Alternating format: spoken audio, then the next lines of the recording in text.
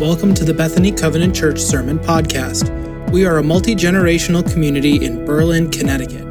Our services are held Sundays at 9:30 a.m., and you can find out more about us at www.bethanycovenant.org. Last weekend, my wife Christy and I were away enjoying some vacation time in Western Connecticut, doing some camping and hiking and sightseeing. But it's good to be back and enjoying this fall weather. I want to thank Pastor Diane, who brought God's Word to us and opened God's Word to us last weekend. And if you were here, you know that she continued to walk us through our exploration of the one another commands we find in the New Testament. These instructions were given about how we're to relate to one another. We find that there are actually 100 of them, 100 instructions designed to catalyze community as the body of Christ and to lead us into whole and healthy relationships. And we've seen as we've explored these one another commands that many of them have to do with unity, being united to one another. We see that it's crucial for us to embrace one another fully as brothers and sisters, to honor one another's gifts and differences as together we seek to live out the mission God's given us. Because we know if we don't stay united, we might be led off track and be distracted from our mission to know God, to follow Jesus, and to serve our neighbors near and far. We saw, too, that another recurring theme that emerges in this list of one anothering commands in the New Testament is that we are to be humble among one another. This can be a tough one, as we're reminded that we not only welcome each other and respect each other's place in the body, but then choose to go that extra step and actually yield to one another the better place, the place of preference, and actually put one another's needs ahead of our own. Third, we saw that throughout the New Testament, as the church is taught how to be the church, we are called as brothers and sisters to care for one another. We're called to be brave enough to share our cares and burdens with each other. And then kind and loving enough to pick up those burdens as they're shared and to shoulder those alongside our brothers and sisters. And then last week, Pastor Diane introduced us to one of the most prevalent of all these one another commands, the instruction to love one another. Love one another. It's a command we see throughout the New Testament, throughout the Bible, this call to love one another. And perhaps its frequency, its prevalence comes as no surprise, because if we look at our model, our rabbi, our great chief, as we heard from that great First Nations translation, we know that the identity of Christ, the mission of Christ, is best summed up in one word: love. And so if we are to follow him, if we're to model our lives after his, this call to love one another is unexpected and essential. We're called to deep, loving relationships as brothers and sisters in the body of Christ. Now this morning, before we get to the fifth and final kind of major category of one another commands that we'll look at together in this series, I just want to show you a few of the others. These are kind of miscellaneous commands, I guess, because they don't show up 10 or 20 times like the others we've looked at, but they do show up a few times in the New Testament. We're called not to judge one another. We're called to teach and correct one another. It's important that we not lie to each other, that we be truthful to one another. And then actually 4 times, Christians are instructed to kiss one another as we greet. Now, like all scripture, it's important that we look at the cultural context, especially maybe with this kissing one another piece. But I think if you look at these commands as a whole, you see that this one anothering we're called to is designed to knit us together in increasingly intimate, trusting relationships. And I think if you look at these commands and the other miscellaneous ones, and even this whole collection of 100 one another's, they're probably best summed up in that general category of loving one another. I'm not sure there's a one another we can point to that doesn't fall somehow into that instruction to be loving one another more and more deeply. The last group of one another commands we'll look at together are the ones that instruct us to encourage one another, to spur each other on. This idea of encouraging one another turns up several places in the New Testament. Here are just a couple of examples. We heard from 1 Thessalonians 5, Paul writing to the Christians there in Thessalonica to encourage and build up one another.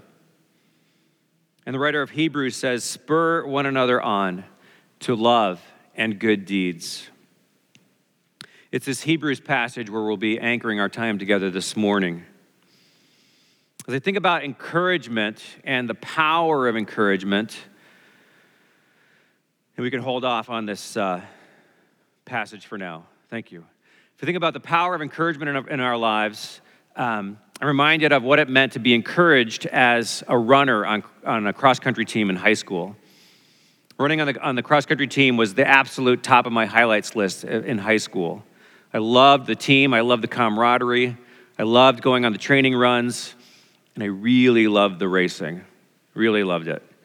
And I knew I could feel what it meant to have encouragement shouted from the sidelines as people were clapping and cheering and yelling, encouraging me and the other runners to go on, to do our best as we ran. I was able to experience that kind of mysterious link between the volume of the cheering and encouragement and the power there seemed to be in my legs. It didn't make sense, but somehow that emotional boost we received from the cheering actually had a physical impact as well. Not only was I glad to have encouragement shouted from the sidelines, as I heard people loudly wishing me on and spurring me on, but I actually found myself motivated through the cheering of people watching me to actually want to do my best for them, for my teammates, for myself. I was encouraged. I was spurred on. Running the race of the Christian faith is not for chumps. It's not easy. It's tough. It's tiring. It's taxing. And so we need encouragement from those around us. And as I know from my cross-country days, it's one thing to have people on the sidelines cheering us on, shouting encouragement. It actually means even more to have teammates, fellow members of the team, encouraging me. I remember a time I was running a junior varsity race, and there was a senior varsity runner shouting from the sidelines, "You can do this, work this hill, and you've got the race," cheering me on. And better yet was the encouragement we were able to offer one another as we ran shoulder to shoulder, encouraging each other, lifting each other up. As we ran as teammates, we were able to spur each other on and help each other from letting our nerves getting the better of us. We'd inspire each other when we saw that we were lagging. And we'd temper each other's emotions as we saw that we were maybe going out too fast and needed to work together as a team. We had each other's backs, even as we ran shoulder to shoulder. And I think this is a bit of what the kingdom we're called to work in is supposed to look like. That we encourage each other and have each other's backs as we lean into the work God's given us. As we work shoulder to shoulder with brothers and sisters. We're running this race side by side. And even though it's hard work, we recognize it is not a waste of breath, not a waste of time to take a moment and encourage those who are in the struggle right beside us, to build each other up, to spur each other on. The writer of Hebrews knew that the life, the death, and the resurrection of Jesus Christ literally changed everything about how we might live and are called to live. This unidentified author of this book, this letter of Hebrews, recognized that the old ways, the old modes of relating to God had been replaced in the coming of Jesus by something far more intimate. No less awesome, but more deeply personal. Jesus had come as God in flesh, God with us, and then had left us as his disciples with the Spirit of God himself living within us moving within us. And so the writer of Hebrews knew and taught that instead of seeking God in God's temple, followers of Jesus somehow, by the grace, the mystery, the power of God, become the temple of God ourselves. Listen to the passage from Hebrews 10 that includes this encouragement for us to be people who encourage one another. Therefore, brothers and sisters, since we have confidence to enter the most holy place by the blood of Jesus, by a new and living way opened for us through the curtain that is his body, and since we have a great priest over the house of God, let us draw near to God with a sincere heart and with the full assurance that faith brings, having our hearts sprinkled to cleanse us from a guilty conscience, and having our bodies washed with pure water. Let us hold unswervingly to the hope we profess, for he who promised is faithful. And let us consider how we may spur one another on toward love and good deeds.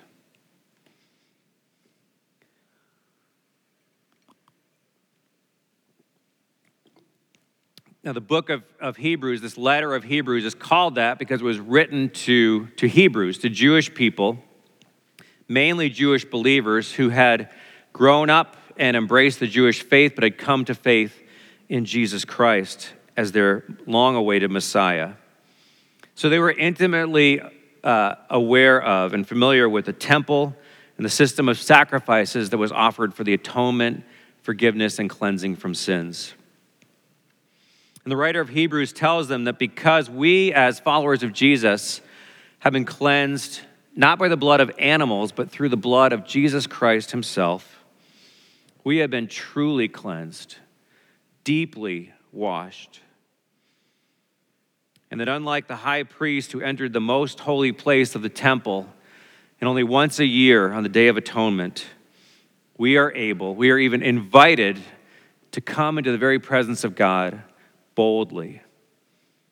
Boldly, he says. Not irreverently, not because we take our forgiveness lightly, but because we recognize that we are incredibly blessed to have found ourselves made fully right by God through the blood of Christ, through new life in him, through the forgiveness of sins.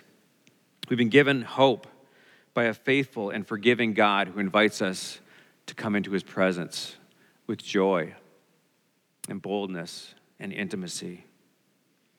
And because of that joyful hope that we've been given, the writer says, then we should spur each other on.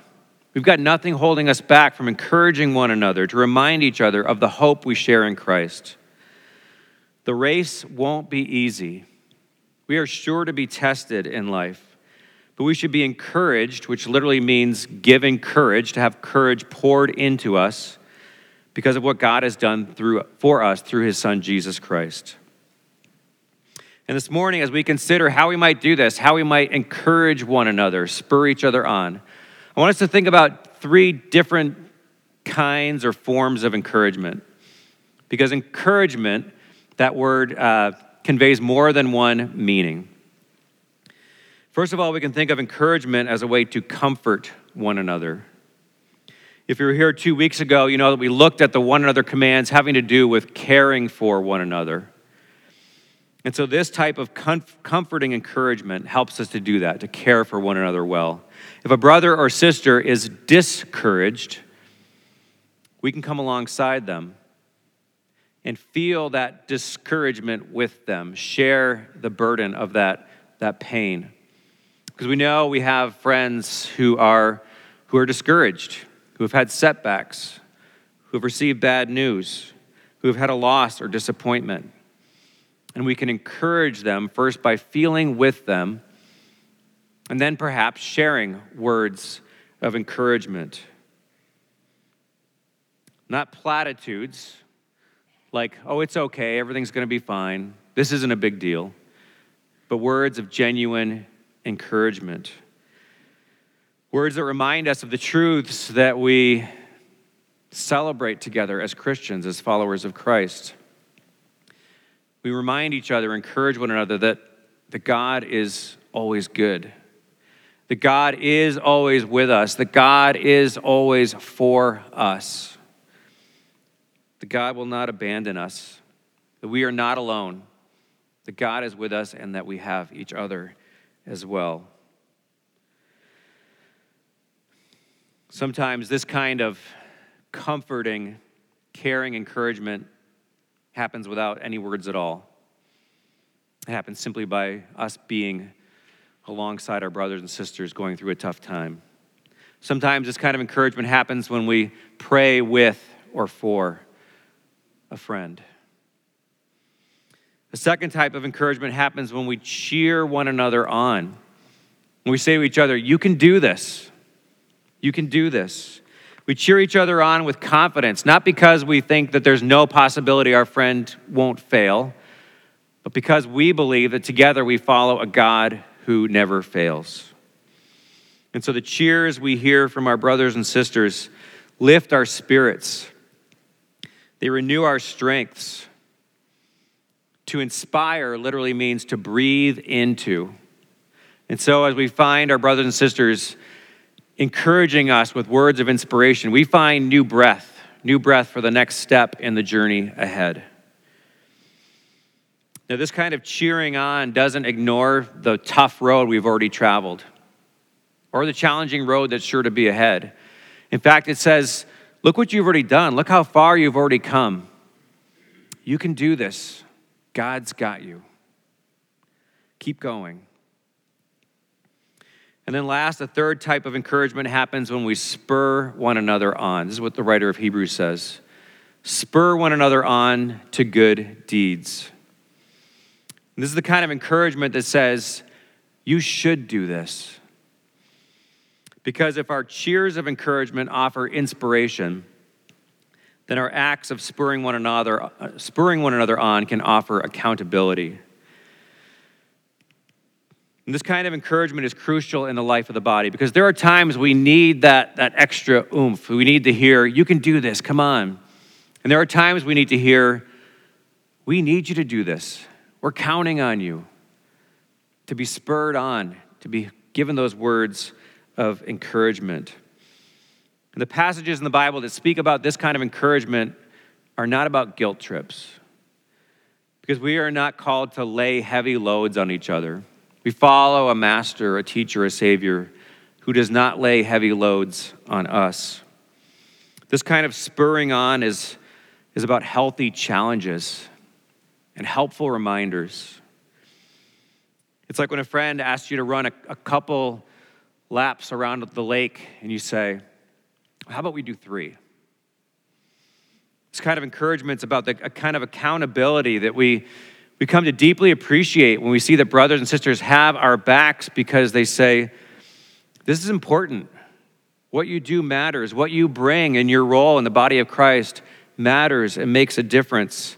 And we sense that our brothers and sisters aren't trying to pressure us or guilt us into anything, but just to remind us that we and the role we play are very important. We find ourselves and our gifts highly valued in the body. It's a sign of good and trusting friendship when someone can say to us, you know, you really ought to do that. You really ought to follow through on that. You really ought to do this thing that you've always been saying, oh, I should do that sometime. You should do that. You can do it. We understand we have a vital role to play in the body of Christ as valued members. It matters how fully, how well we live into our responsibilities and opportunities to serve our brothers and sisters, to honor God by serving and loving our neighbors around us. When we hear those kinds of words of encouragement, we hear in the voice of our friends, we see it in their eyes, that they truly have our best interests in mind. They truly care about the body of which we are all members. As we live into the kind of one anothering that the Bible, specifically the New Testament as we've seen, instructs us to live into, we will see in this list of 100 commands that there are things that are very counterintuitive, certainly very countercultural. On the way in this morning, you should have received a card, which I thought I had here. Here it is, one of these cards that kind of artistically captures all 100 one another commands. So this card is centered on that Greek word, aleilon, which we saw a few weeks ago is the single Greek word that reflects the English two-word phrase, one another. Whenever we see one another, it means that there's aleilon in the Bible. And I pray that you'll keep this in a visible place to be reminded, all 100 are on here, to be reminded of the one anothering we're invited to do, instructed and called to do as brothers and sisters in faith. As you look at the list, you'll find some of these maybe you're naturally wired for. You look at that and you say, oh, that's easy. You look at another one and you say, ooh, that sounds really hard. And for the person next to you, maybe it's the exact opposite for those two.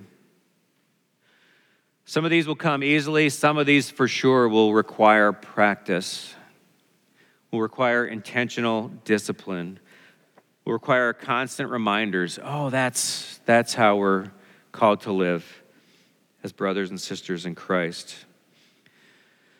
There'll be moments, I'm sure, when we're tempted, we're inclined to react to one another in some way that's not on this card. And my prayer is that in those moments, we'll stop, we'll pause, we'll catch our breath, and we'll choose to live this way instead. It's going to matter whether we do these things. There will be consequences if we choose to do these one anothering moves. There'll be consequences if we don't. Our fellowship, the body of Christ, the church, will be helped or will be harmed. We'll be blessed in some way or denied some good, depending on our choices and how well and how we one another. These one anothering commands are designed to catalyze whole and healthy relationships among us, designed to fuel the kind of relationships, the type of living that honors God, that serves our neighbors, that points them to the love of God. And we don't have to do these things on our own. We actually really can't do these things well and fully on our own. We have been inspired, we have been breathed into by God's Holy Spirit. And so as we rely on God's Spirit to guide us, to empower us, to live out this kind of one anothering, we'll find ourselves more faithfully and more fully living into these ways. To one anothering with increasing impact and effectiveness and blessing. If, on the other hand, we just keep trying harder to summon up the willpower to do these things, we'll probably be really frustrated. And the people we live with might be frustrated as well. And so let's keep breathing in together the inspiration, the breath of God's Holy Spirit, leaning into and relying on God's Spirit to guide us into these one anothering ways, to live and to walk as God's word instructs us, to watch as Jesus lives out and models this life in front of our eyes. Would you join me in prayer? Loving Father, would you fill us again with your Spirit? Encourage us to live as you've called us to live. God, comfort us in times of our own discouragement. Renew our hope when the way gets rough, and spur us on to ever greater things as disciples of your Son, Jesus. And as the church, the body with Christ himself as our head. God, remind us that how we treat one another matters. How we interact and respond to one another matters. Whether we love one another, whether we care for one another, whether we encourage one another, it all matters. It matters whether we live in unity and live in humility with one another. All of this will impact who we are as your church. All of this will shape what a watching world thinks of us as Christians. And so, Father, would you keep our eyes on Jesus? Keep us attentive and responsive to the work of your Holy Spirit within us. We ask us in the name of Christ. Amen.